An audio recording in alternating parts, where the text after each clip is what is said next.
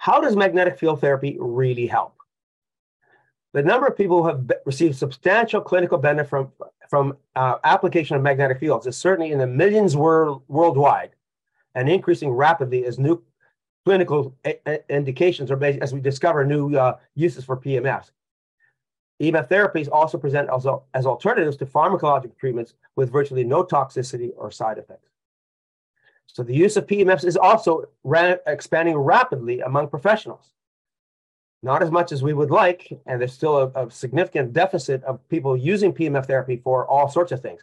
But consumers are increasing their use and professionals are increasing their use tremendously.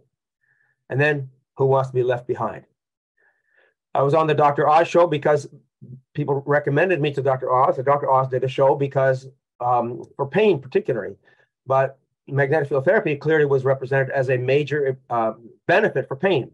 So he did a whole show on PEMF therapy or at least a segment of his show, PEMF therapy as a cure for pain. And I wouldn't say that it's a cure for pain. That's rather big claim. But let me show you some examples of how PEMFs help. And these are not exhaustive, but there's some examples. So this is a 62-year-old male who had carcinoma of the cancer of the mouth and had radiation therapy. Because of the radiation therapy, the bone dies. Okay, that's dead bone. And then with magnetic field therapy, once magnetic field therapy was begun, that bone was resorbed. The dead bone was actually taken out of the body, was removed by the body. And then with the magnetic field therapy, then you could see a little bridge of bone forming here. That's new bone forming due to magnetic field therapy, due to magnetic stimulation. This would have probably not happened with radiation necrosis. Normally, it's irreversible because the tissues are damaged. They don't have the capacity or the ability to repair without removing chance, without having some help. This is a diabetic with Charcot foot. So Charcot foot is nerve damage to the foot. Huge swelling. He had a lot of drainage from his foot. And they put a compression around it so that little pyramid there and the little hole there was where the drainage was coming from. 1 month of magnetic field therapy, 1 month, and look at the difference in his foot. Okay, that's with just magnetic field therapy. So it improved the neuropathy and improved the swelling and the infection and the the drainage. This is a lady who hit her face on a steering wheel in a car accident. A car rolled over. So she had a through and through laceration, cut right through the lip. She used a small PEMF device, portable battery operated, for several hours a day. And then after about 2 weeks, this is the difference. Almost completely healed. Okay, that's dramatic. You don't get that by chance. Most people cannot do that on their own. They need help. This is another example that really got my attention tremendously about the value of PEMF therapy. This is a 3-year-old child who tore off the end of her thumb. You can see the suture marks. We had the doctors replace the torn off piece of the thumb to serve as a bandage, essentially. And then also to be able to vascularize the tissue better, faster. So portable PEMF device, just like the one with the woman with the laceration to her lip. She did this for an hour and a half to 3 hours a day. I would have preferred that she did it for more time than that, but 3-year-olds. So after 3 weeks, about 3 weeks, you can still see the suture. Here are the suture marks. You can still see some of the suture marks. They haven't fallen off yet completely. But this is all gangrene, it's dry gangrene. So the tissue is dead. It was avascular here, no blood supply. Now it's gangrenous. But it's dry gangrene. It's not harmful, not risky. All right, that's at 3 weeks. At 6 weeks, look at all the pink. So you can see the healing in here as well. Look at all the pink. 6 weeks. There's a little tuft of a scab left at the end in 6 weeks. And then at about 11 weeks, that little scab fell off. And now she is regrowing her nail. So 11 to 12 weeks of magnetic field therapy has regrown the end of her finger. If the surgeons had done their thing with it, she would have had a stunted thumb for the rest of her life. Dramatic therapy. Now, I did a study with head injuries, TBIs, with PEMF therapy, and we used a device called a brain gauge to measure performance. This is pre-treatment. So this is different functions of the brain using this brain gauge device. The speed of processing, accuracy, temporal order, in other words, how quickly people make decisions over time, time perception, and so on. So green means great. Orange, red is bad. So this is a pale green, which is not great. Yellow, not great. So there are significant deficiencies found pre-treatment. This is post-treatment. So after basically 3 months of treatment, this is what ended up happening. All these greens show up. Significant improvements in function with PEMF therapy. Now, did we heal the brain? I don't know. All right? We don't know whether it heals the brain, but it certainly helps the brain function better. So this is brain damage improvement or brain function improvement after a TBI, traumatic brain injury. Vascular improvement. Circulation always improves with PEMF therapy, almost always, unless you have the circulation completely cut off. So this is a thermogram of somebody before magnetic field therapy with essentially Raynaud's disease, with very little circulation to the hands. And this is with PEMF therapy or magnetic field therapy. Okay, significant in 11 days. Now, the magnetic field therapy is not just for disease. I had an athlete I worked with who raced the 4 deserts. In other words, he raced 3 of the 4 deserts on the planet. Grueling racing. And he did magnetic field therapy after the first one because he said, it really almost destroyed me, and a lot of tissue damage as a result. And he needed to prepare for the next one. And he had soreness, muscle aches dramatically decreased, recovery post-workouts, and long runs sped up, recovery sped up after workouts using magnetic field therapy. Muscle fatigue greatly decreased, energy levels increased. Personal best training times in 12 hours, 17.3 miles on a bike. So in other words, he improved his training times significantly. Weekly training distances increased. Chronic hip and knee pain, little or no discomfort. He then ran the Gobi Desert in his best time ever and made the top 20. In the initial Sahara Desert run, he was down to around the 80th or 90th out of 100. And he used a portable PEMF 5 to 7 days a week, 1 to 4 hours a day on his glutei, thighs, hips, knees, and ankles. And now it's part of his optimal wellness toolbox. I had a 60-year-old guy who was a long-distance cyclist. He's done the trip across the U.S. twice now. So he did 191 miles in 12 hours, 17 miles per hour on a bike, 45 minutes faster than the same course before. He put the coils on top of his quads, again, the small round coils. Riding was easier and faster, felt like it could go much longer and harder, and his average speed at 100 miles was the same as earlier, and the ride was hillier. And he said he began to actually outperform 50-year-olds on the tour the last tour that he did.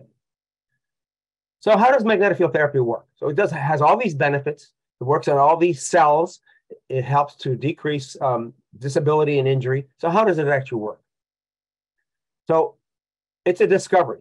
And a discovery, by definition, is at variance with existing knowledge. So a lot of people say, what is this? It's not possible. This can't work. There's no science behind this, which is absolutely not true. And we're going to show you that there is science behind it. But a discovery must, by definition, be at variance with existing knowledge. There's always going to be people who are going to say, no, it can't work. It's not possible. But we will show you that it is possible. And it is at variance with the existing knowledge of the medical system. The medical system doesn't really know about this technology. And when it does know about it, it uses it in a very limited fashion because it really doesn't understand the value of it. So PEMFs are a form of energy medicine. They do more than that, but they are a form of energy medicine. The way they work is through energy medicine. It's through manipulation and management of energy. So I look at healing as basically in 5 levels. As a person, as a human being, we normally think of ourselves as tissue. Right? We have skin, we have muscles and bones and so on. We think of ourselves as tissue. But what actually makes tissue? What actually produces tissue? Molecules, which is chemistry. So everything in the body is made of molecules. It's a physical body, and therefore it has to have physical structure, which means it needs to have a molecular structure. But what controls chemistry? Physics controls chemistry. Chemistry cannot function without physics, and therefore you won't have a body. If you don't have physics, you can't see it, touch it, or feel it, but it's there controlling everything all the time. Now, we can have other discussions about what other aspects are above physics, and we can say that certainly we understand that there's quantum physics now. There's more discussion about quantum physics, and then what's above quantum physics? Well, let's just say for our purposes today, let's just say spirit. And spirit, basically, everything cascades down from the upper levels, right? So even quantum physics and even spirit will cascade down through all these levels, and spirit is energy medicine as well. And spirit basically activates quantum physics, which then activates physics, which then activates chemistry, and so on.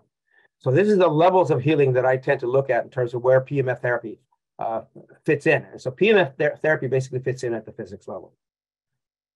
So one of the four, PEMF therapy or electromagnetics, is one of the four forces of the universe. There's the weak force, the strong force, gravitational force, and electromagnetic. And the biggest of all, the largest of all, is electromagnetic. It's not necessarily the strongest, but it's the largest. So humans are exposed to a huge amount of magnetic field energy all over the place. The Earth's magnetic field is a DC magnetic field. We have magnetic rock formations. We have the Schumann resonances in the atmosphere, the pulsations of the electrons in the atmospheres. We have geomagnetic storms through the polar regions. We actually have ground currents. There are currents that are flowing in the ground all the time. We are not aware of them, and this is where grounding could become important, and using grounding mats. But that's not all, and those are very weak, so they can't do a lot of the work that we need them to do to remove chance from the effects on the body of life. And then the body itself produces its own magnetic fields because it's an electromagnetic apparatus. All this electrical activity in the body produces its own electromagnetic field. And then, of course, we have the magnetic fields of other living beings, or other living things for that matter. So we have a lot of electromagnetic exposure. Not only are we electromagnetic, but we have a lot of exposure around us. So energy is the currency of all interactions in medicine, in nature. Energy is the currency of all interactions in nature are due to relationships of energy. To leave energetic considerations out of the equations of life and medicine is to ignore some 99% of what is actually happening around us and within us. There's a lot of science to support alternative medicine. We know that. The body has an energy field, and it's important. There are serious flaws in the pill for every disease model. We know that.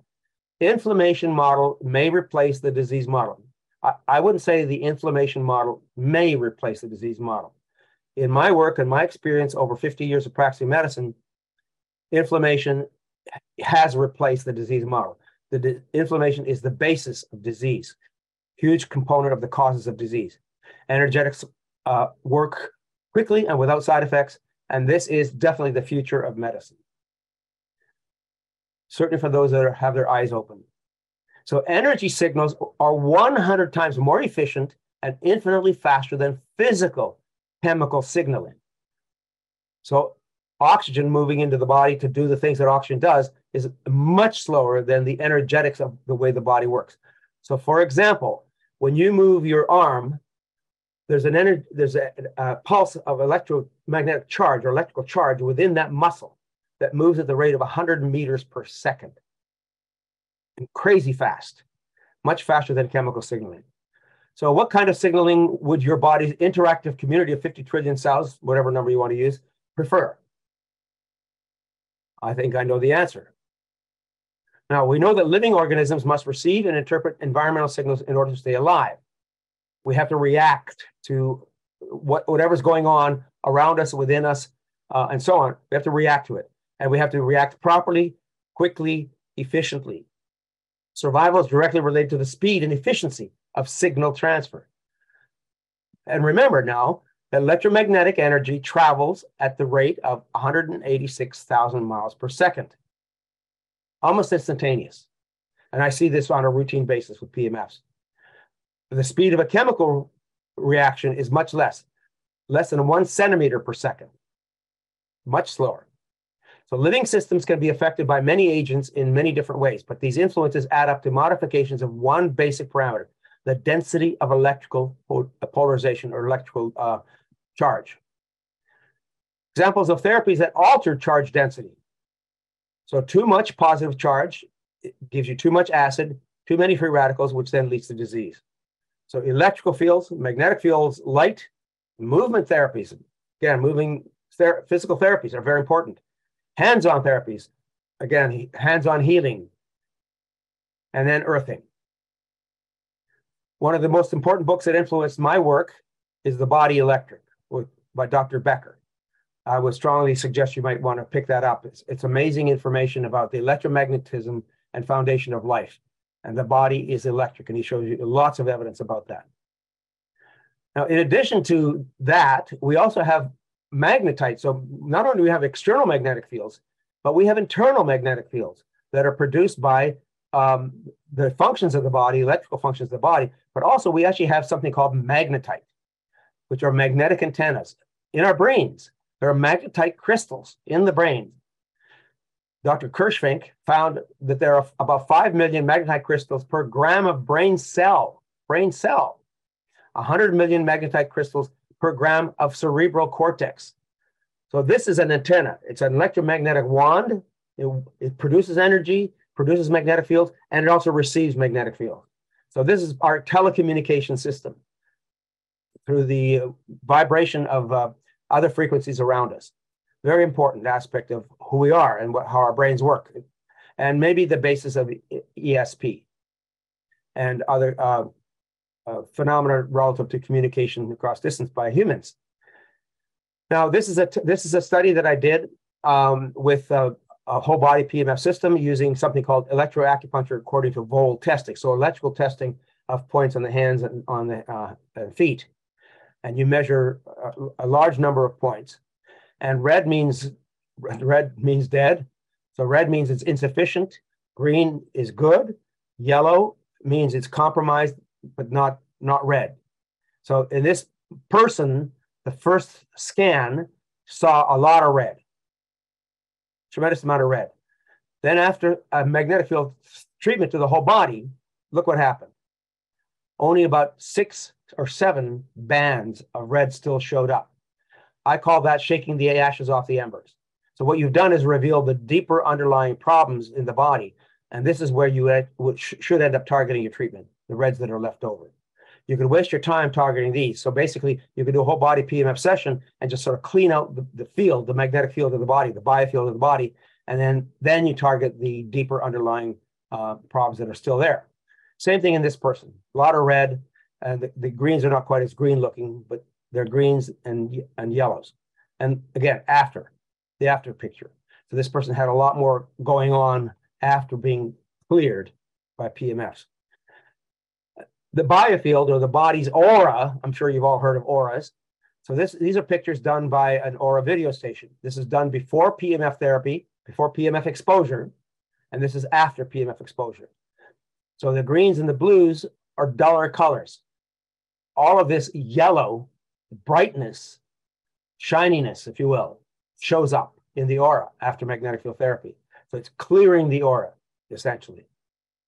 And I've actually done dosing of people after magnetic field therapy and found that their biofield using dosing apparatus expands dramatically by 10 or 20 feet even. And I've seen this routinely with healers. When they start doing magnetic field therapy, their own auras, their own biofield for healing purposes dramatically increases.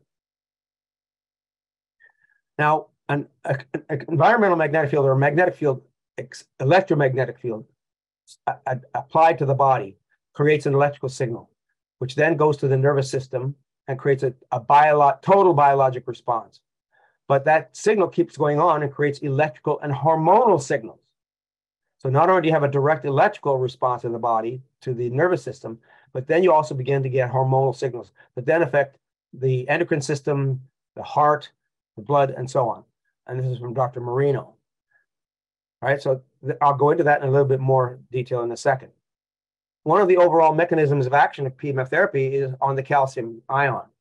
and calcium calmodulin, which is linked to the calcium ion and does most of the work in the cell, inside the cell. So PEMF increases calcium binding to calmodulin in milliseconds. And then it develops something called NOS.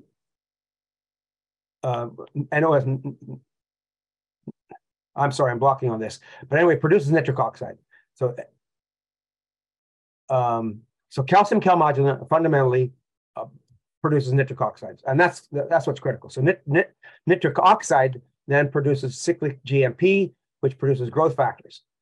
So magnetic field therapy then can stimulate angiogenesis in hours over days, collagen production granulation in days, remodeling of tissue through TGF. So NO through cyclic GMP then has effects on all of these different other proteins and molecules to produce different actions in the body.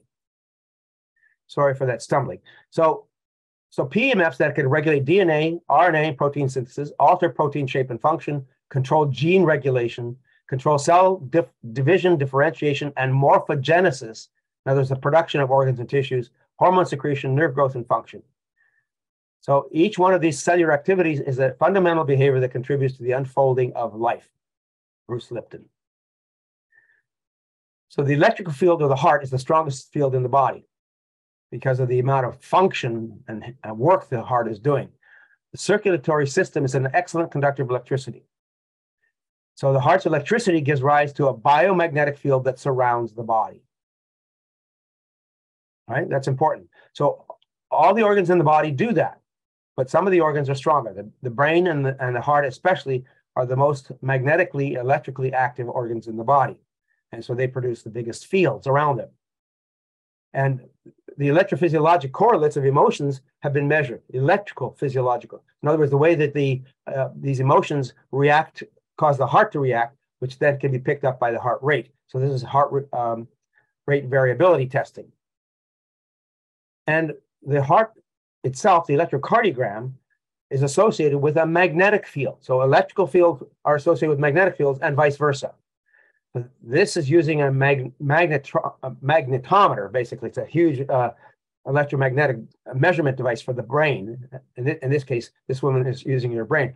These have been also developed for the heart and other organs in the body. So the electrocardiogram, this is what happens with the electrical activity, and we're used to the electrocardiogram. But they've actually found that the magnetocardiogram shows a very similar magnetic field process in terms of time, as well as the intensity. In fact, you can actually see that the magnetic field component is maybe just a little bit faster than the electrical component, because the electrical component of the heart has to be translated to the measurement device. But the magnetocardiogram picks it up even a bit sooner, actually. All right, two laws of physics are involved in biomagnetism. Ampere's law, electricity gives rise to magnetism. Faraday's law, magnetism gives rise to electric currents, and we'll talk about those in a second. So the biofield of the biomagnetic field of the body can be detected as much as 15 feet from the body, but it doesn't even end there. That's just measurable, being able to measure it at those levels, and that measurement depends on the tool that you're using to measure.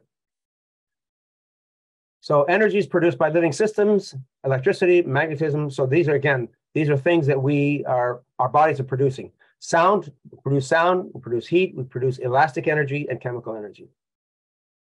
So the breakthrough in energy medicine is the inflammation model. Excess positive charge leads to too much acid. Too many free radicals lead to disease. So the inflammation model is an energy medicine model. Virtually all chronic disease is caused by local chronic inflammation. So there's now growing consensus that in the medical community even, that chronic diseases and disorders may actually result from inflammatory responses that have, in a sense, outlived. So these inflammatory responses have outlived their usefulness, and they become, instead of acute inflammation, chronic inflammation. And so all these chronic diseases are a result. Magnetic field therapy or magnetic field exposure even helps water. So the water with magnetic field exposure becomes organized. And when it becomes organized, so it takes the disorder, which is normally present in water, and organizes it. And when it organizes, the structured water, it's called structured water, then passes through membrane channels much faster. And it's closer to the resemblance of the structure of the cell membrane itself. So water is very, very, very much affected by PEMFs, or magnetic fields. So the effects of structured water: antibacterial, cleanses blood of foreign proteins, reduces cholesterol, increases metabolism, promotes soft fragmentation of gallstones. So gallstones can break up. Soft kidney stones can break up as well. Regulates blood pressure, improves the tone of the body, stimulates the immune system. Only 25 minutes on a medium intensity PEMF device structures 2 liters of water. Food cooked with this water tastes softer and carries the same health value as water alone. Plant seeds grow better and faster. So there's plenty of evidence now to show that the water is very much affected. And that means all the water in our bodies. Now, the water in our body is not truly water. We're basically electrolyte soup. So magnetic field healing then basically is using pulse magnetic fields as an advanced, powerful, safe, integrative, and natural method of healing. So the advantages of magnetic field therapy, again, are that it's not toxic, it's not invasive, stimulates the body's own capacity for healing. It's reusable, can be used over and over and over again. Again, it's natural in the sense that it makes the body do the work. You can use it at home, you could use it in a professional setting, and it's complementary to almost all other therapies that I'm aware of. And there's a large body of scientific evidence. So treatment benefits: PEMFs act in synergy with most other therapies. They work deep in the body. They do direct tissue healing. I was trained in acupuncture, and acupuncture does most of its work through indirectly through the body. And one of the reasons I moved over to PEMF therapies from acupuncture is that I can do direct tissue healing. I can do direct cellular healing and still do a lot of the work that acupuncture does. It addresses stubborn problems better, faster, and again, makes everything else work better. Evidence. So in the book, Power Tools for Health, my first book, I gave scientific citations for magnetic field effects on about 50 different health conditions. So there's plenty of evidence. And this is just a drop in the bucket of the evidence that's available. It's growing all the time. And so anybody who says there's no evidence, I would recommend picking up the book. I had a doctor friend who used to talk to doctors and said, show me the evidence. And he would take the book and drop it on the floor. Said, there's the evidence. And that's the end of the discussion. And they don't ask for evidence anymore. So now we go to the practical stuff. So who am I? So I'm a former family physician. I recently did holistic and functional medicine, trained in acupuncture through a UCLA program for doctors. I also have training in nutrition, homeopathy, herbal therapies, energy medicine, healing, color therapy, sound therapy, and hypnosis. So I've tried to pick up as much knowledge as I possibly could across the spectrum of non-allopathic medicine in order to be able to solve problems. And everything that I learned solved new problems. But I also discovered that everything I learned still had its own limitations. So that's why I kept learning, and I'm still learning today. So you stop learning, you stop living. So I've been working with magnetic fields now for 30 years. I've written 3 books. So Magnetic Therapy in Eastern Europe, Power Tools for Health, and we'll talk about the next one shortly. And then I've been on too many to count podcasts, interviews, book chapters, and so on. I have 2 websites, drpawluk.com. I actually have multiple websites, but these are the primary ones I recommend to you, drpawluk.com and the PEMF Training Academy, for those who want more in-depth training. So I started all this because I had patients who almost died from gastric bleeding, and I wanted to do something different than traditional ibuprofen or narcotics. And so I did acupuncture training. And then when I finished training in 1990, patients were refusing acupuncture. It was relatively unknown in 1990.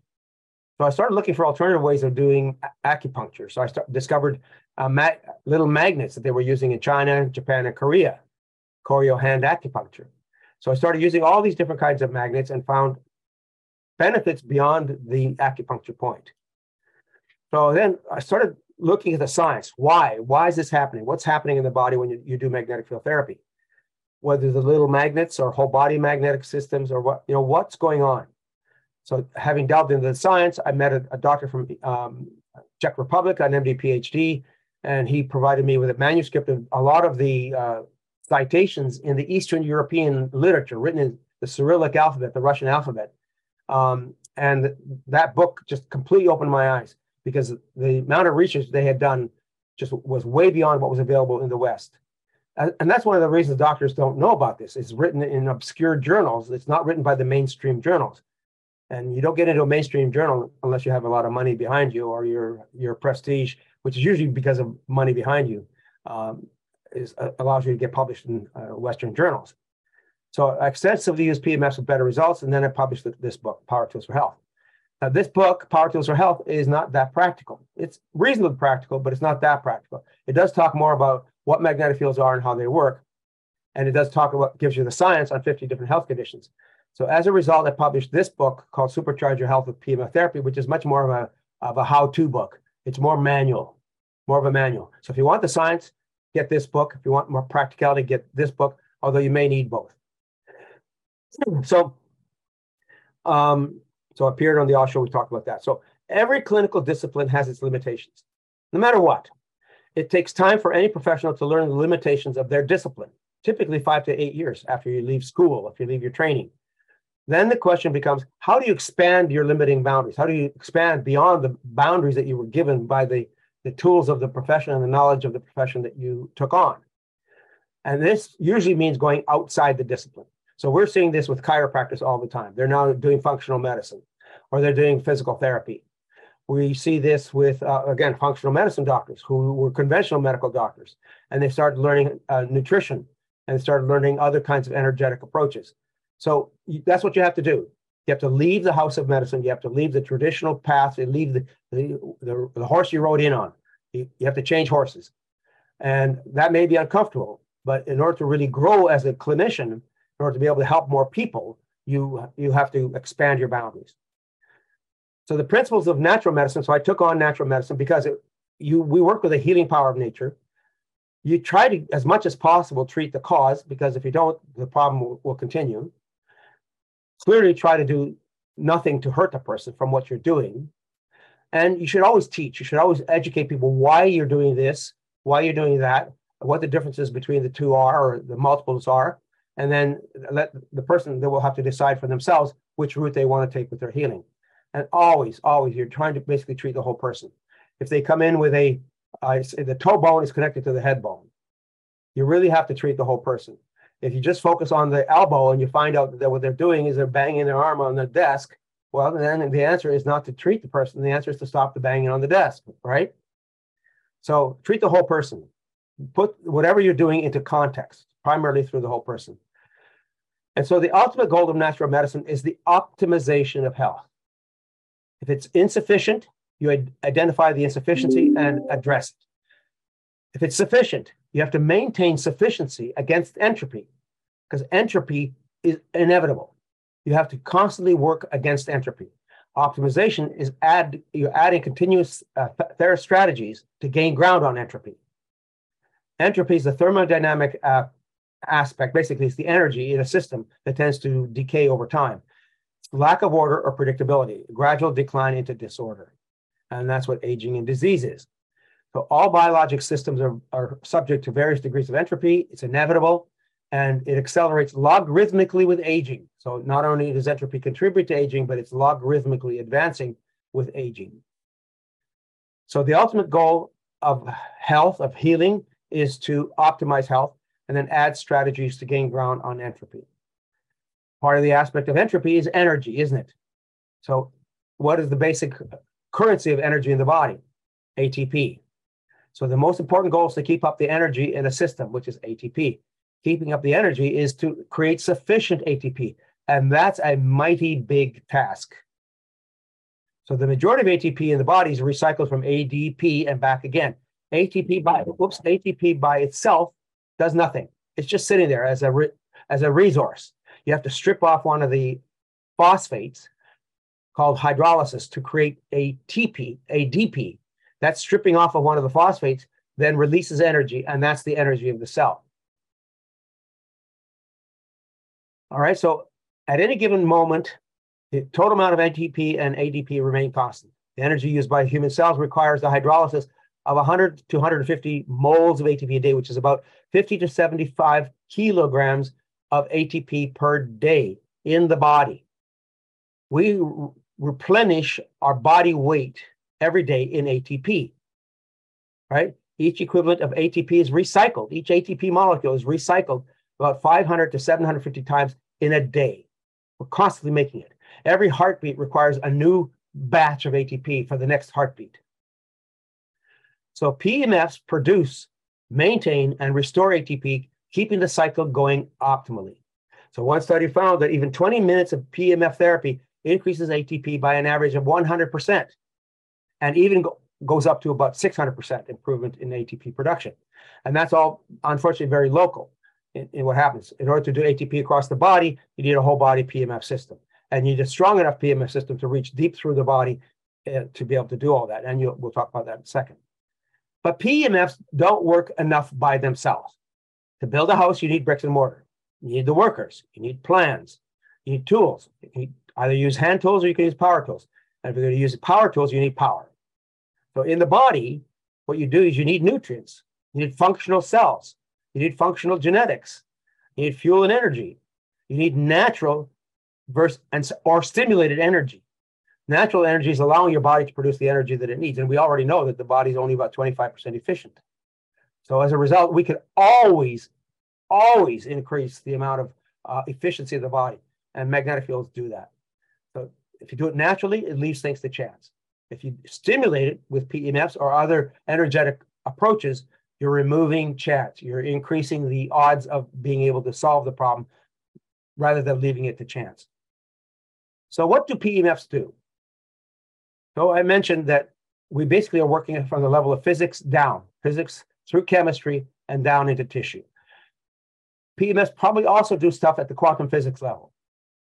And ultimately, I would have to say that electromagnetic fields and magnetic fields in general, even for those for physical use and healing, are ultimately derived from the spirit level or the universal energy, if you will. So how do PEMFs actually act? It's the magnetic field passing into the body from the magnetic coil.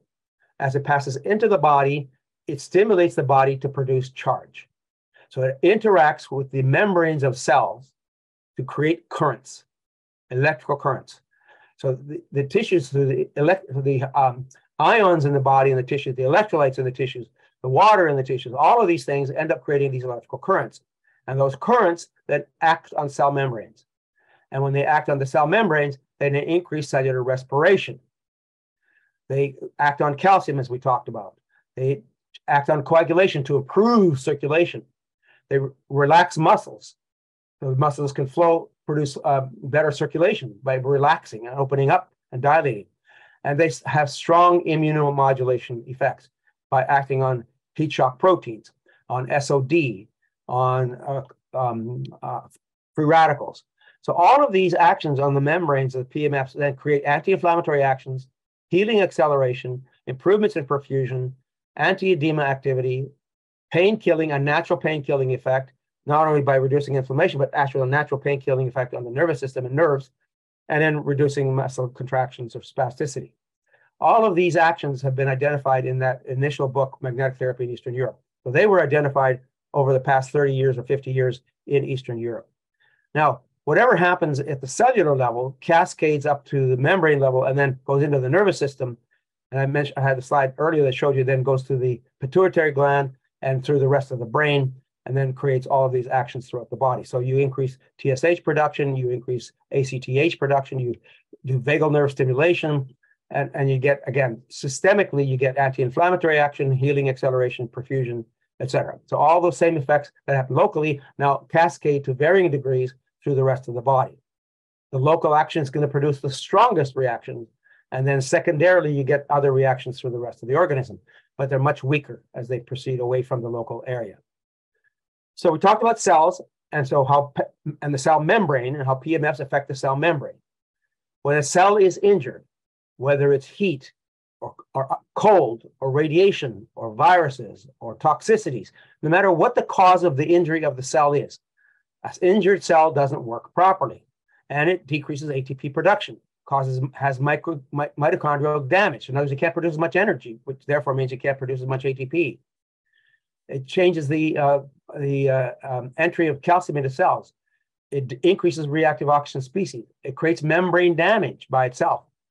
That action, the cell injury, creates membrane damage, which then, again, decreases the ability of the cell to function, causes protein misfolding, which then causes all kinds of problems with the genetics and increases the activity of the death of the cell. So cell injury happens at a level where it's reversible, which is at a level that's unseen, right? These are biochemical processes or through ultramicroscopic processes or using electrical measurements, using electromagnetic measurements, etc. Once the cell has stopped being able to maintain itself, once it gets past the point of essentially not being able to repair itself, that's irreversible cell injury. And we see that basically either through biochemical changes in the blood that we measure, through ultramicroscopic changes, in other words, high potency, high resolution microscopes, through regular microscopes. And then eventually we can see it. So there's a progression then of the amount of damage over time of the injury process to get to a point where we as humans, before biochemistry and before EKGs and so on, and X-rays and imaging studies, we're able to see it. So if we waited this long, then it's way too irreversible to be able to recover and repair. So the goal then is to try to improve cell function while it's still reversible, while it's still able to fix itself. And routine magnetic field therapy will do that to you. If you're doing magnetic field therapy every single day, you're giving yourself a much better chance of helping cells that you don't even know are having problems be able to maintain their homeostasis. Let's go back to this slide again. These are all the different things that magnetic field acting energetically on the energy systems of the body and the cells of the body. These are all the things that magnetic fields do, and many more. So this is a small smattering of the things that happen in the body. And you know, I've become humble over the years and worked with PMFs. I can't predict what's going to happen. The body decides what's going to happen. But if I give the body the chance, then the body hopefully will make the right decisions and be able to heal itself, recover itself. So these are the very basic actions. Improving dilatation of the blood vessels, reducing swelling, anti-inflammatory, pain killing, muscle relaxing, healing acceleration, the thumb that I showed you, anticoagulant effects, so that again improves circulation and decreases clotting and breakdown of tissues so that you don't get what we call hypoxic damage or ischemic damage, reducing bruising, acupuncture stimulation. So every time you're doing magnetic field therapy, you're stimulating all the acupuncture points and meridians in the area of the magnetic field. If you're doing whole body stimulation, you're doing whole body magnetic field therapy. It's not as accurate, may not be quite as potent as acupuncture, but you're still getting all of those acupuncture benefits. And then entrainment means that you're starting to get the nervous system to basically work in conjunction with the resonance of the magnetic field. So, and on top of all this, PMF stimulates stem cells. They increase neural stem cells by about 400%. They increase about 150 growth factors. Part of the healing process when you're dealing with damaged tissues is you have to stimulate stem cells to be able to repair and replace that tissue. Okay, and we mentioned water already.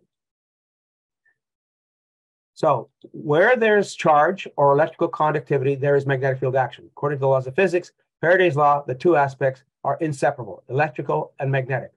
And PEMFs work deeper than most other energy healing technology in the body. So what is an electromagnetic wave? So you have an electrical field here, which basically is vertical. And then you have a horizontal magnetic field, which is perpendicular to the electrical field. So wherever you have an electrical field, you automatically always have a magnetic field. So how does that look going practically speaking? So as the magnetic field moves down a wire, it produces a electrical field, which at the same time simultaneously produces a perpendicular magnetic field. Watch this part of this slide at the back end here. You can see and they rise proportionally. So as the electrical field increases, the magnetic field increases. As it goes away, the magnetic field goes away. So this is a continual process of production of magnetic fields by current flowing through a wire. All right, so PEMFs are like the wind in the trees. You can't see it, but you know it's there by virtue of its actions. The body is transparent to a low frequency or a direct current magnetic field. So in other words, a static or permanent magnetic field. Nothing in the body stops, slows, or uses up a magnetic field. Nothing.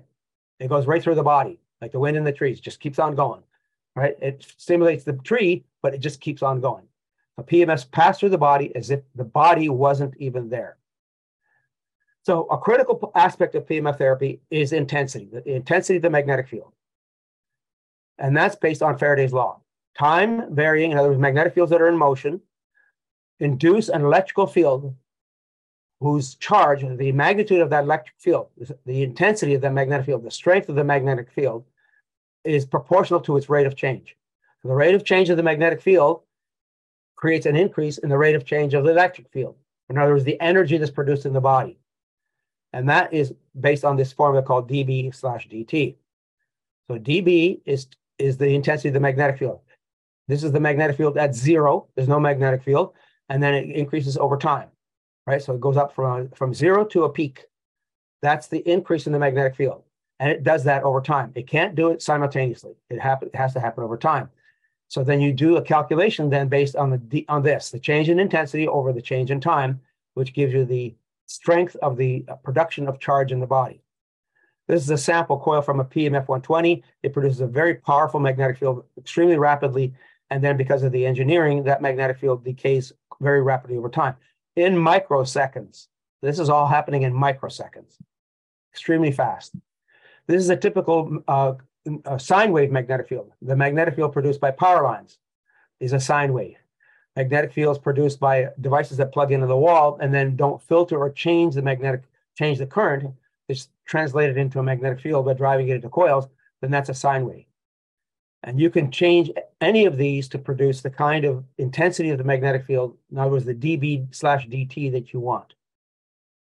Now, I get into arguments all the time with people about frequency versus intensity, resonance and magnetic fields.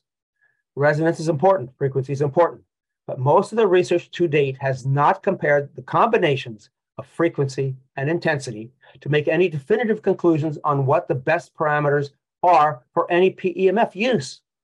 We don't know what these are. So most of the research has actually shown that most of the benefits in the body are coming from the intensity of the magnetic field. And I'll show you why in a second. The term frequency is usually misused. For PEMFs, the proper term should be pulse rate, pulses per second, because most PEMF signals are not continuous. So like a sine wave that I showed you before, this is a continuous wave. This is a pulse wave. So you produce these pulses periodically, okay? So we shouldn't be using the word frequency anyway, and that gets confusing to everybody because people are using it all the time and they shouldn't be. It should be pulse rate. So PEMFs are not continuous and they are not broadcast into the environment like microwaves are, or radar is, or radio signals or TV signals. They are broadcast. They are continuous waves broadcast into the environment. Now, again, one of the reasons PEMFs work in the body so well is because they act on the water in the body. And the water in the body is not actually water. It's an electrolyte soup. And virtually every molecule in the body has charge. Again, we're electromagnetic. We're electrical beings that are producing charge and electricity and electromagnetic fields all the time. So the motion of the ions induce and conduct charge. Just the motion of the ions in our body induce and conduct charge. And PEMFs interact with natural charge existing throughout the whole body, No part of the body can't be affected by PEMFs. So PEMFs can stimulate the body to produce the amount of charge, healing, and other actions only to the extent it is capable. It can't be overcharged. This can happen with E-stim. So magnetic fields drop off very rapidly with distance away from the source, extremely rapidly. And you have to account for that with healing purposes, 15 Gauss is the magnetic field intensity needed typically to help the body fight inflammation through the adenosine receptor. And again, you have to calculate the dose of the magnetic field you need to operate deeper into the body.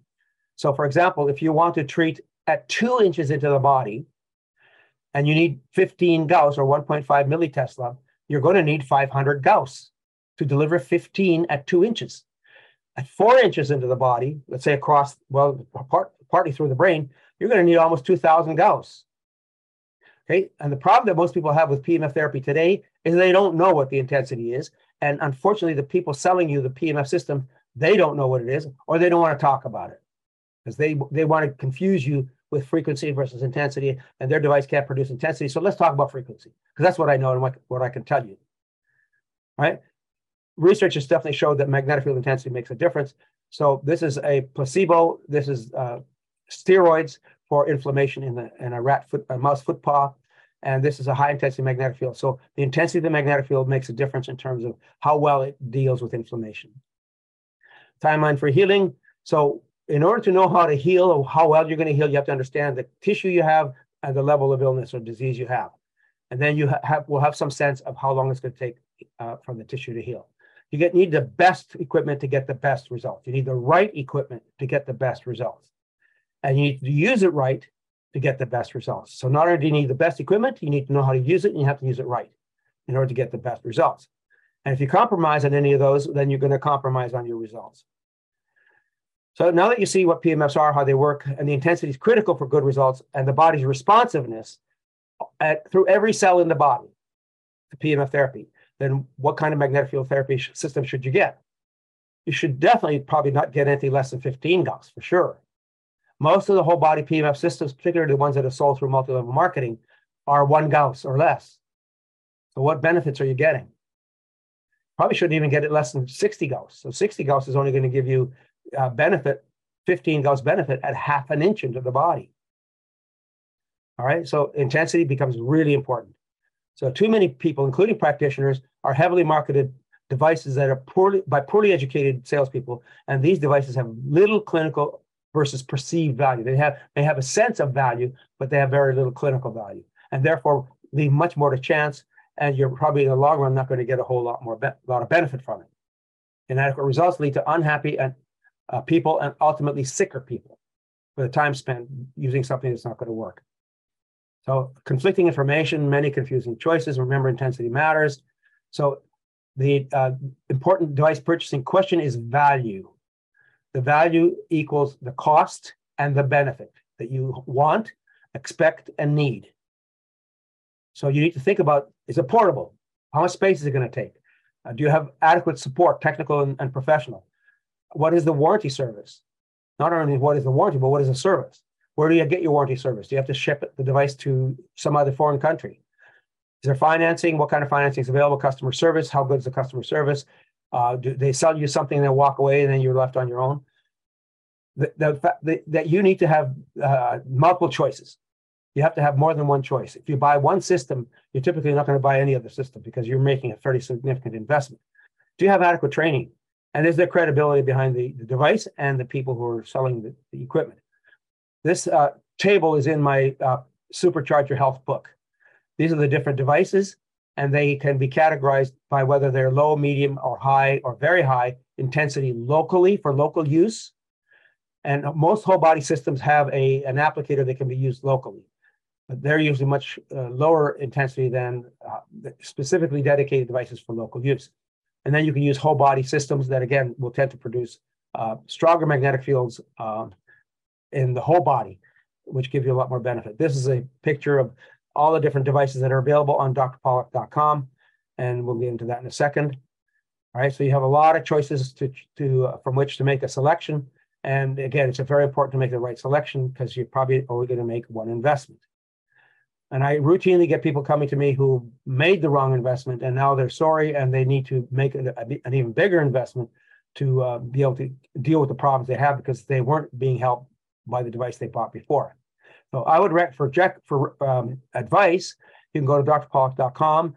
In particular, I have something called the Buyer's Guide. So in the search box, just put in Buyer's Guide, or maybe on the right side in the information. Also, there's a product comparison chart, which is the one I just showed you above. And that if you go to drpawluk.com, and then landing pages, product comparison. So or you just go to a product comparison on the website, and then consult. So then to consider, we talked about this, ease of use. To get informed, these are the books, Supercharge Your Health, Power Tools for Health. You can go to info.drpawluk.com to get more information. And I have reached the end of the chat, slide, conference, presentation. Thank you for joining us. And now we are open to questions. Thank you very much for that very informative presentation.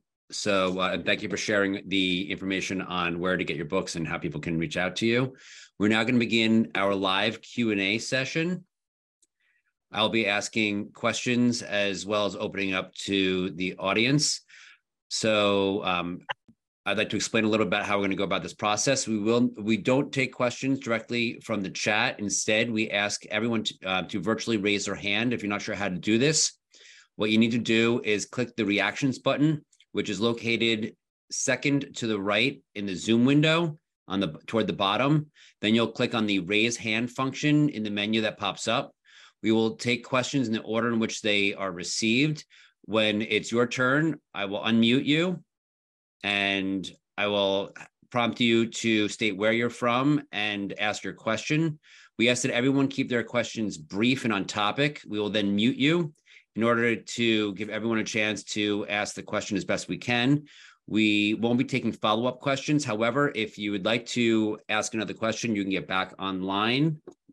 And then I'll be asking questions as well. And we'll be going until approximately 11 o'clock this morning.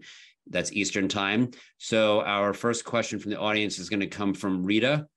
Rita, please state your name and where you're, not your name, but where you're from and ask your question. Hi, Dr. Pawluk. I'm from Baldwin Harbor, Long Island, New York. And very good information. Now, the magnetic therapy is in for a while. Now, is this something new? And can the patient with shunt can use the magnetic therapy? So that's a very important question, and thank you. Magnetic field therapy is old, but it's relatively new in the US. And there are relatively few practitioners who are actively using it in the US, and there are relatively few medical providers who are expert at magnetic field therapy. So there are lots of doctors who are doing magnetic field therapy in their offices, but they have had very poor training very often. So they don't really know the full potential value of what they're doing. In the long run, though, most people need magnetic field therapy in the home setting. Because if you want to prevent aging, if you want longevity, you can't just treat a problem for 10 minutes or 15 minutes, one treatment, and then be done. The body is constantly repairing itself, constantly replacing and repairing itself. In order to help that process, not to leave things to chance, then you need to have your own magnetic therapy system in the home setting, and you probably should have the right one. Now, in terms of things that are in the body that are not normally in the body, like metals, if you have a joint replacement, or you have a pacemaker installed, or you have shunts, or you have ports, all of these can be essentially used. Magnetic field therapy can be used with many of them or most of them. With pacemakers, you have to be extremely careful, and you have to really know and work with your cardiologist to know whether you can expose that pacemaker to a magnetic field. You have to really be careful with pacemakers. With implanted hardware, like joint replacements and hip replacements, and other metal in the body, plates and screws and so on, that's not really a problem. But what you have to do is you have to find out what level of magnetic field is going to irritate that tissue. Because any metal in the body is a foreign object, is a foreign body. The body doesn't like it there. It was used on purpose for a particular purpose, but it's outlived its purpose. Usually, typically, people just leave it in the body. So unfortunately, heavy metals in the body cause inflammation. And that inflammation leads to complications. And in the case of joint replacements, they have a lifespan. And why do they have a lifespan? If it was that good in the body, you should be able to keep it in the body for the rest of your life. They typically have to be replaced or revised about 15 to 20 years after replacement because it's causing side effects, it's causing inflammation in the body. So you can use it, and it will actually stimulate the body to be able to integrate better with that metal. It causes better osteointegration. So I do recommend anybody with a joint replacement should have a lifetime PEMF system available every day. Shunts can be different. Shunts can be metal or plastic. If it's a metal shunt, it depends on where it is. You probably with metal shunts, you have to use lower intensity magnetic fields because of the charge interaction of the magnetic field with the metal and therefore with the tissues around it. So it can irritate it. And whenever you have surgery of any kind, you're damaging nerves. And when you're damaging nerves and creating inflammation, you're creating irritated nerves. So when you pass a magnetic field through the tissues and the nerves are irritated, the magnetic field therapy is activating those nerves, which can then feel like the magnetic field is causing a problem. It's not causing a problem. It's making you alert to the fact that the nerves in the tissues are hurting, and the magnetic field is waking that up. In order to heal those nerves, you have to keep doing the magnetic field, and over time, you gradually increase the intensity, and you should normally be able to tolerate it. So shunts can be a problem, particularly brain shunts, or shunts that are next to a large blood vessel, right? Or at the base of the brain, for example. These are shunts that you have to be very careful with. And you need expert guidance and advice to be able to know whether you should or shouldn't use magnetic field therapy and what kind. Thank you very much, Doctor. Our next question is coming from Stephen. Stephen, please state where you're from and ask your question.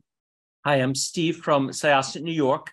And last night, Dr. Sunil Pai said, or yesterday, there was a new PEMF technology called Cloud Advanced Technology, I think he said. Should we replace our old PEMF devices with this? No. Why? Cloud technology, even though it's fascinating and interesting the way they designed it, is still extremely low intensity. And what I said in my slides is intensity matters. In order to affect inflammation deeper in the body, you have to have higher intensity magnetic field. So it doesn't matter how jivey it is, how interesting and brilliant it is. If it's not high enough intensity, it's not going to do you much good. So you got to still have to get the right machine. If you have another machine already, then you have to know how the machine you have compares to that one. And again, what I would recommend is, this is not an endorsement for my book, and you don't have to get my book, but if you want to get educated, I would suggest you get the Supercharge Your Health book, Supercharge Your Health with PEMF's book, because that talks about the different machines and what they do, and it gives you some sense of choices for what you should consider if you're thinking about replacing your equipment. But I would not replace another PEMF device with a cloud just because it sounds fancy. Well, I thought that the cloud was a device that actually was, Dr. Pai was talking about all the EMFs in the, that were living in the cloud kind of protected you from that, as opposed to was the type of machine that you're talking about. No, all PEMFs help the body to become more resilient, right? We talk about homeostasis. Every cell is constantly being bombarded by external forces, whether it's EMFs in the environment or EMFs in a machine that you're using. If you're increasing the vitality of the body and the ability of the body to repair and recover, then it doesn't matter, in a sense, what kind of PEMF you're using, as long as it's a strong enough PEMF. We cannot escape the environment. This is it. If you want to go to the Antarctic, and even the Antarctic these days is poisoned, right? You can't escape it. And so you need something to be able to repair the body. You can't just sort of deflect it. You can't deflect it. You can cause vibrational interference with some of these other fields, but that's often not strong enough and not reliable enough. And as you move around, you leave your cloud, what happens? You don't have a cloud around you, right? So it sounds nice, but I don't think it actually works that well. And also, Dr. Pai was talking about a patented frequency. I don't know if you're familiar with his work. How is that something that has any sort of extra benefit? I know you're talking about intensity versus frequency, but can that patented frequency range that they have beneficial effects over traditional PEMF systems? Well, I've been working with magnetic fields for 30 years. I was the vice president for the North American Academy for Magnetic Therapy in the early 90s. And we had these arguments all the time. And the answer is intensity matters. Now, at certain levels of function, if you have, let's use a pond, for example, and you have something floating on a pond, or the water in the pond is moving in a certain direction against a certain object in the pond. And that water has a very low frequency, right? And is moving toward that object. But if the water gets too high, too strong, or too fast, it's going to overwhelm whatever is at the end of that pond. So frequencies are basically like that. The body is full of frequencies. I didn't have that slide here today, but the body is radiating a huge number of frequencies. It's a vast range of frequencies. Pick a frequency. What's it going to do? How many other frequencies does the body need at any given moment, at any given time? we're not so smart that we can say this is the only frequency the body needs, or that this is the only frequency the body needs for this problem.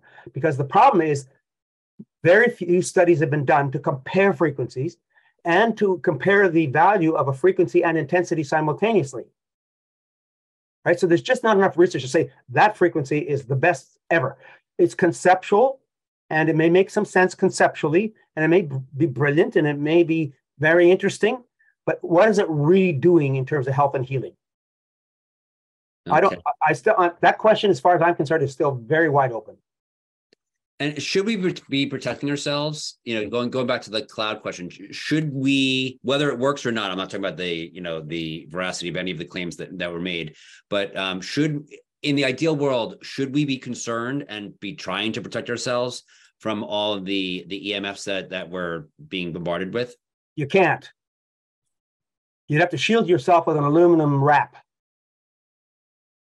And even wherever the wrap is not tightly up against you, the electric fields sneak in. Right? So you cannot completely protect yourself. And if you can't, this is like the idea of health is the absence of disease. Health is not the absence of disease. It's just the absence of disease. But what's health?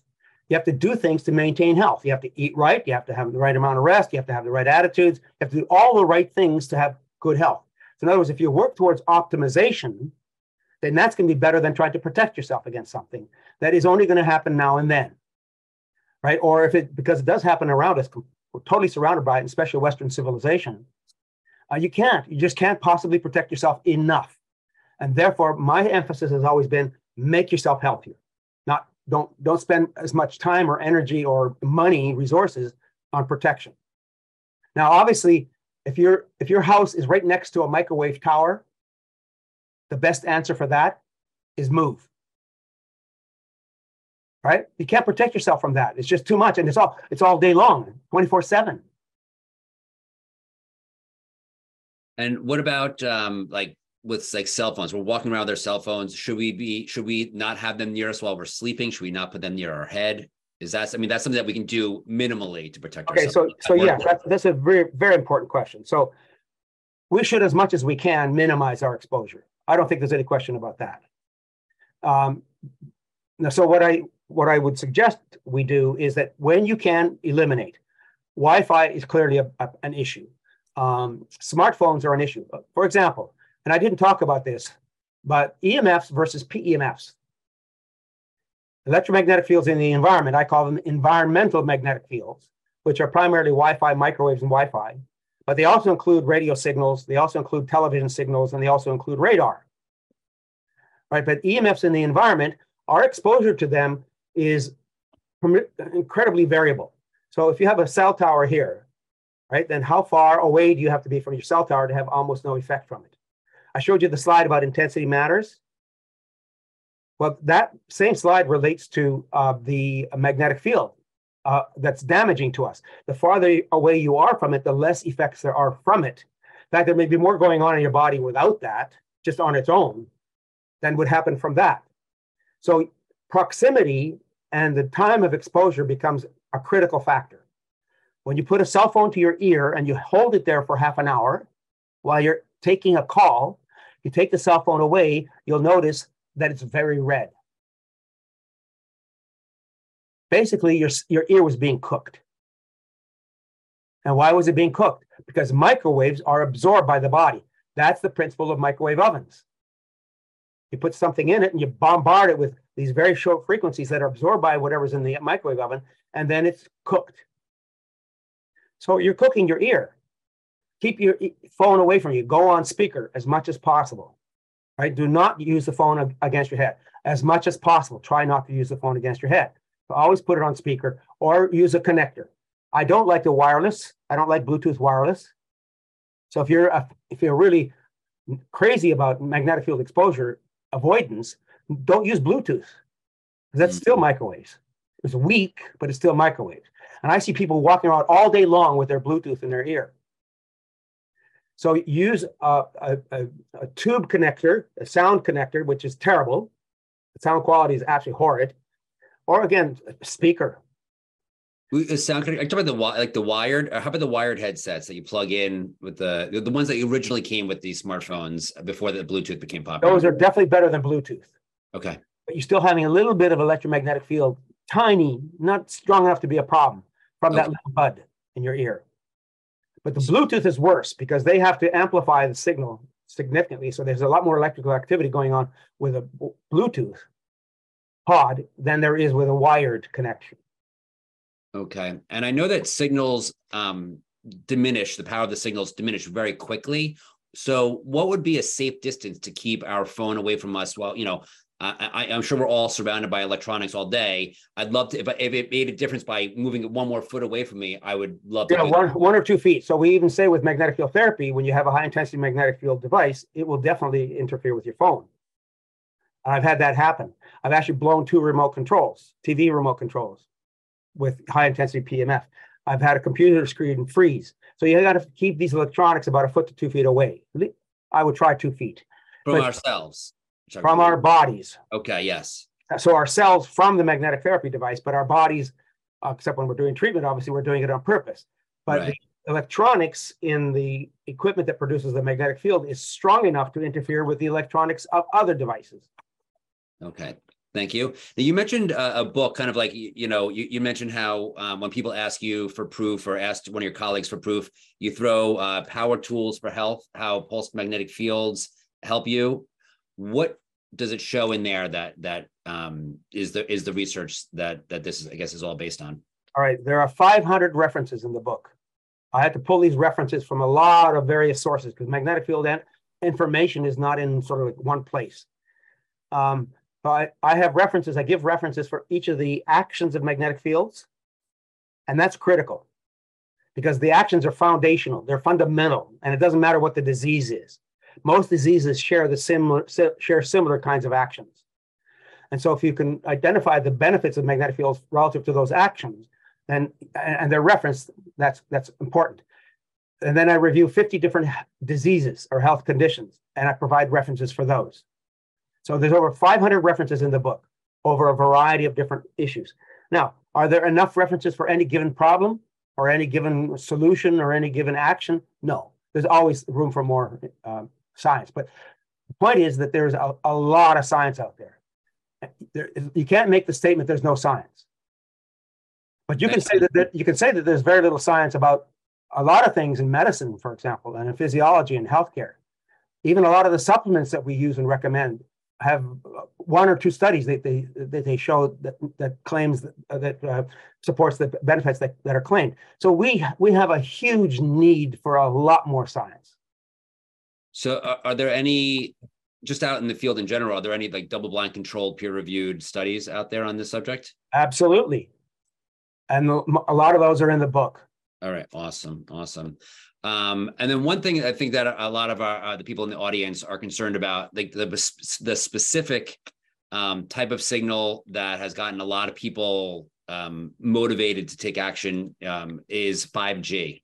What are your thoughts on the dangers of 5G? Is that something uniquely dangerous, or is that just a part of this fog of electromagnetic? It's just stronger and faster. So again, these EMFs were designed for communication. They were not designed for healthcare. And in many ways, what I'd rather do is focus on the value of PEMF therapy rather than the risks. So you could have 5 hours of discussion on the risks. Mm-hmm. And 5G is bad. 10G is worse. So, and the 5G is worse than 4G, worse than 2G because of distance. So now what has to happen is because you've decreased the wavelength of these Wi-Fi signals, that means that they have to be, in order to broadcast them at a distance, you need a lot more power. And that's why you see 5G stations all over the place, because they need more power to be broadcast. 10G is going to need even more. So 5G is no different than the others, except that it's more proximate to us, closer to us, and the amount of absorption by the body is greater, except that the amount of absorption here versus here is going to be quite different. So if I put it like on top of my head up here, going to be very different there than it is there. So if the 5G tower is this far from you, there's relatively little risk. I'm not saying literally physically, I'm just showing you sort of representation of distance. Sure. So the closer you are to the 5G, the more risk of harm there is. The farther you are, the less risk. So it's not just about the fact that it's 5G, it's about the intensity and the distance and the duration of exposure. So what are the types of things? I know you gave a long list of things that can be treated with the PEMF therapy. What are the things that most people are coming in for? What are the things that you've had where people come in and they've had the biggest and maybe most surprising benefits or health rehabilitations from? So I showed you there's two patients or people who consulted with me. One was a 30-year-old and one was a 70-year-old. So these are fairly typical of the people who look for advice for PEMF therapy. The most common reason for people to seek PEMF therapy is pain. 60% of visits to doctors, primary care doctors, are for pain. Right? Pain is the most common reason that motivates us to move. Being short of breath, it depends on how short of breath you are. If you're running up the stairs and you get short of breath, you're not going to go to your doctor. Right? If you're short of breath sitting in your chair in your living room, then you better go to the doctor. So really, it's the motivator that drives people. Now, as I mentioned, with all these different tissues, all these different problems the people have in their bodies, all these functional physiologic changes, all can benefit from PEMF therapy. So what's the threshold at which people are willing to spend the money and the time and the effort to get a PEMF system? So pain becomes the most common. And the challenge with pain is that we don't want to just remove pain. We don't want a Band-Aid. If I give you ibuprofen, it helps your pain, and you might be happy for a little while, but it's going to come back if you don't remove the cause. So the goal with PEMF therapy is to try to heal the cause as much as you can, and that means you're going to have to put in the time to do the healing work. Right? We didn't put in the time to do the healing work at the time of the original injury, or sometimes the original injury was just too bad, too severe, and where it affected the body was such that there's no way that you could have done anything about it. And how fast could you have eliminated the pain problem from it? So when does pain become chronic? It depends on a person's definition. Certainly at least within a month or 3 months away from the original insult. After that, it's chronic. So then how long is it going to take to heal it? I showed the slides of the different healing rates of the different tissues. Right? So that's all very important. And that's in the book, both books as well, the healing timelines. So pain becomes the most important. And again, you got to give the body a chance and time to heal. If you get recovery from your pain very quickly, God bless. But you're not done yet. So I've got to ask this question because of the type of system in the United States we have to pay for therapies. Do insurance companies cover any of this? Do they acknowledge that it even exists? So there are magnetic therapy devices that are approved by the FDA and can be covered by insurance. So for example, there's a system called TMS, transcranial magnetic stimulation, that's been FDA approved for depression. And I would say most insurance companies in the US today now cover that in a limited way for a limited number of treatments and only for treatment-resistant depression. There are devices that are approved for healing fractures that won't heal, non-union fractures, right? And they've been around for 25 years. But the company will not allow you to buy the machine unless it's just for a non-union fracture. And those machines have a time clock on them. They're only good for a certain period of time. If they go beyond that time, you have to apply back to the company and say, and the doctor has to apply back to the company and say, my patient needs this longer than what you've allowed it to be used for.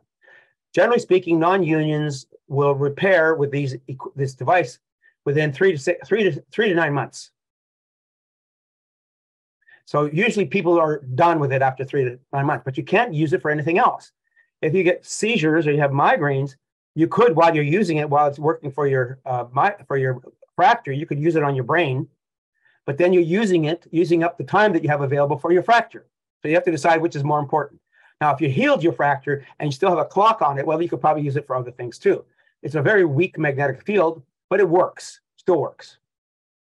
Okay, we're going to take a question from our audience. Bin Wu, please state where you're from and ask your question. Yeah, hi, hello, good morning. Yeah, can you hear me now?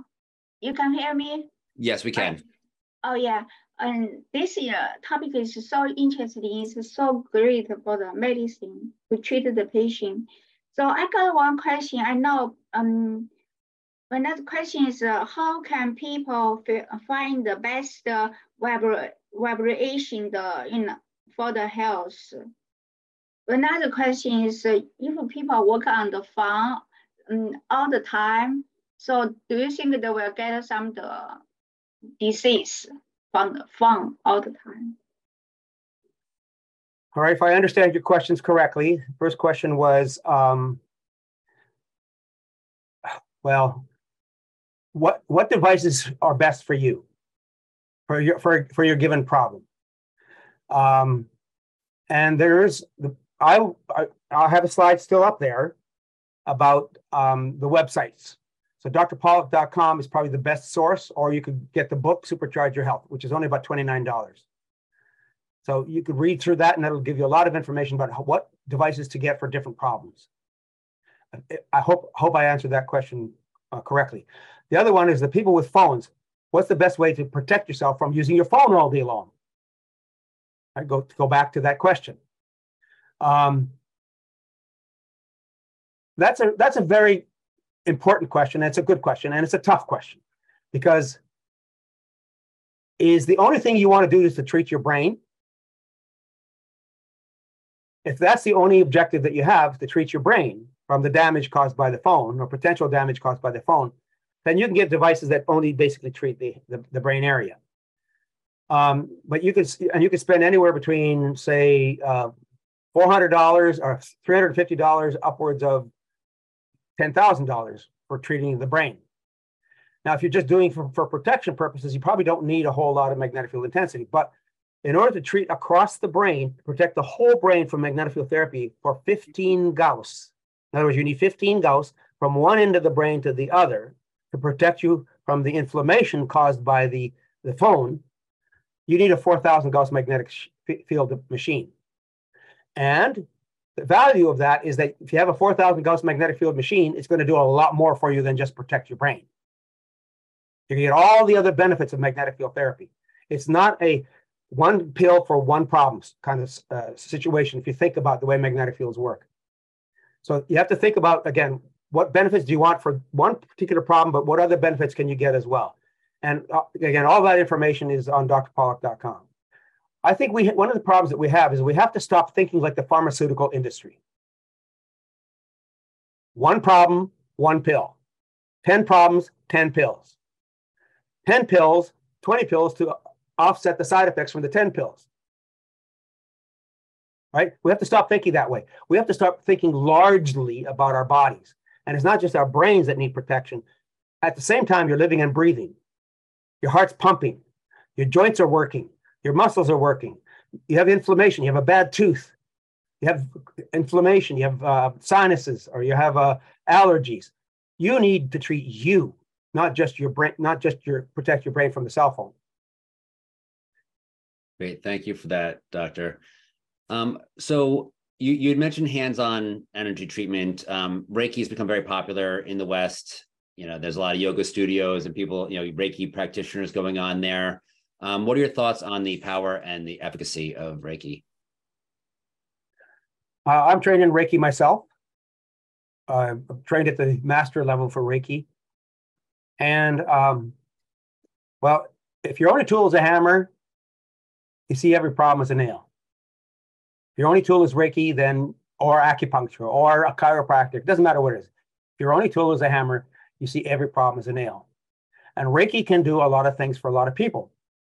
But I have also found that Reiki doesn't work for a lot of people, probably a lot more than it helps.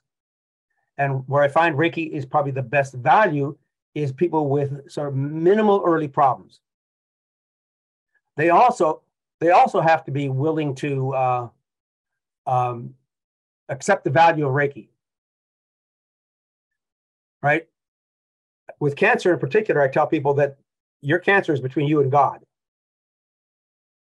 Any disease, any condition you have is between you and God. Right? You need to have spirit helping you as well to deal with that problem. And Reiki works at that level of bioenergy, but it's very weak bioenergy. So it's working not only on the bioenergy from the healing process that's going on with you, with the healer, but it's also working with your belief system and your values and beliefs and your spirituality. So if you got a spike in your skull, Reiki may help you feel better. Is it going to take care of the spike? Is it going to take care of the damage from the spike in your head? I would say, as a physician who has been trained in all these things, I would say, no, you have to get off the edge of the cliff in a gale, in a wind, high wind. Then you have to find out how you got on the cliff in the first place and deal with that. So Reiki can be very useful, but I think it's relatively subtle. And relative to PEMF therapies, I put Reiki on the spectrum of value. But from a physician's perspective, if you got, again, a head injury, if you have COVID, if you have so on, then Reiki energy medicine approaches, Tai Chi, Qigong, all of these things can be very helpful. Studies have been done actually using what's called a voltage wall for healers, including Qigong healers. And a voltage wall is you got a copper wall and you can measure electrical potentials. And so they took these healers and they were broadcasting their like Reiki or other healing approaches at the wall. And what they found is that their brains lit up and produced a significant amount of energy in the brain. And then all of a sudden there was a discharge through the hands or the body of the healer onto the wall. And they could produce as much as 1,000,000 volts. But they were unpredictable. They couldn't do it consistently and they couldn't do it all the time. So there's a value, but there's a problem of reliability, durability, persistence, consistency, and so on. So again, they can have some value, and it depends on the problems you're trying to deal with. If you wanted to sort of generally support your psyche and your spirituality, I think it makes a lot of sense to do that. And maybe for maintenance purposes, it seems a lot to do that. If you have a spiritual crisis going on, if you're depressed, if you're anxious, then yes, these technologies could be quite effective because they're not only working on the energy patterns, they're also working on your psyche. And so your belief system has to be engaged for all of that to happen. So that's sort of my answer, having experience with all of this.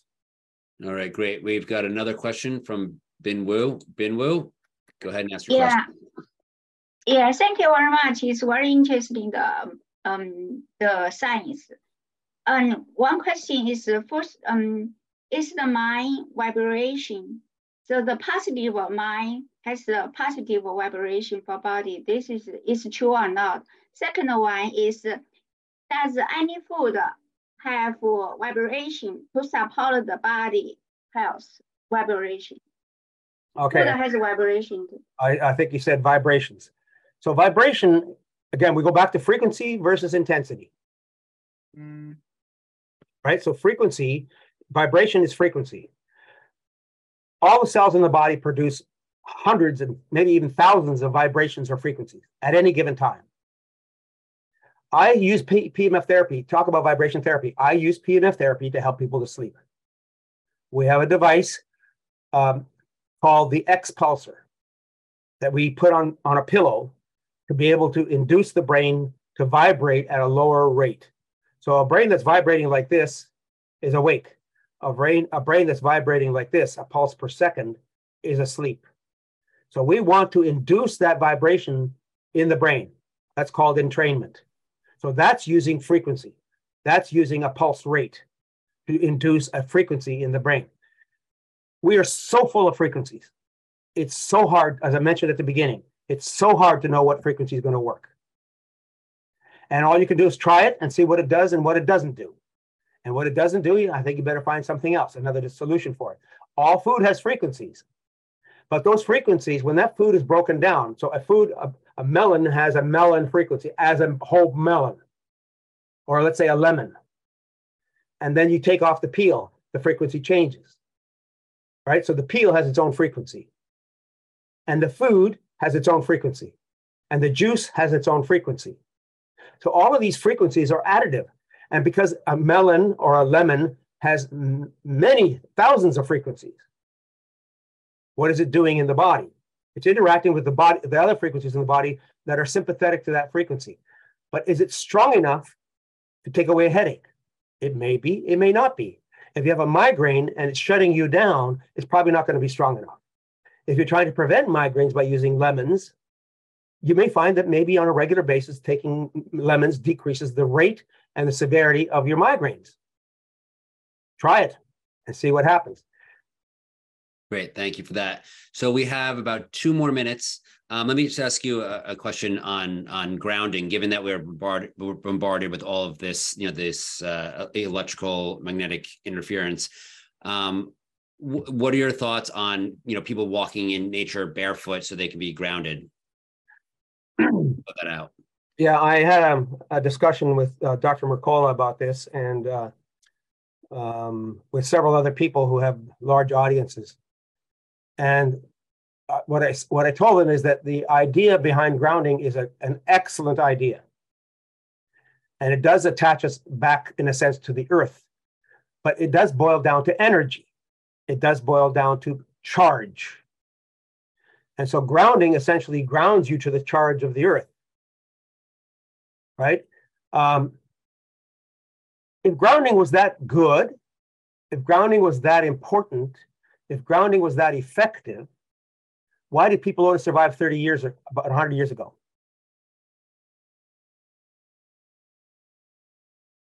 They didn't have electromagnetics. They didn't have Wi-Fi. They didn't have anything else.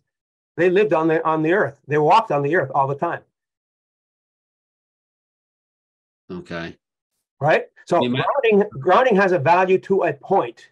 If you're dealing with a serious or significant health issue, if you want to use grounding for just maybe helping you with your sleep or just general balance or just generally feeling a little bit more sort of grounded, then grounding is good. But if you got pneumonia or if you have a broken bone, grounding is going to only go so far. It's not going to be enough. Great. Thank you so much. We're going to end our Q&A there. Thank you so much for all the amazing information that you shared today. And just so that everyone else can share their appreciation with you, we're going to open up the mics and you'll hear a cacophony of thanks from the audience.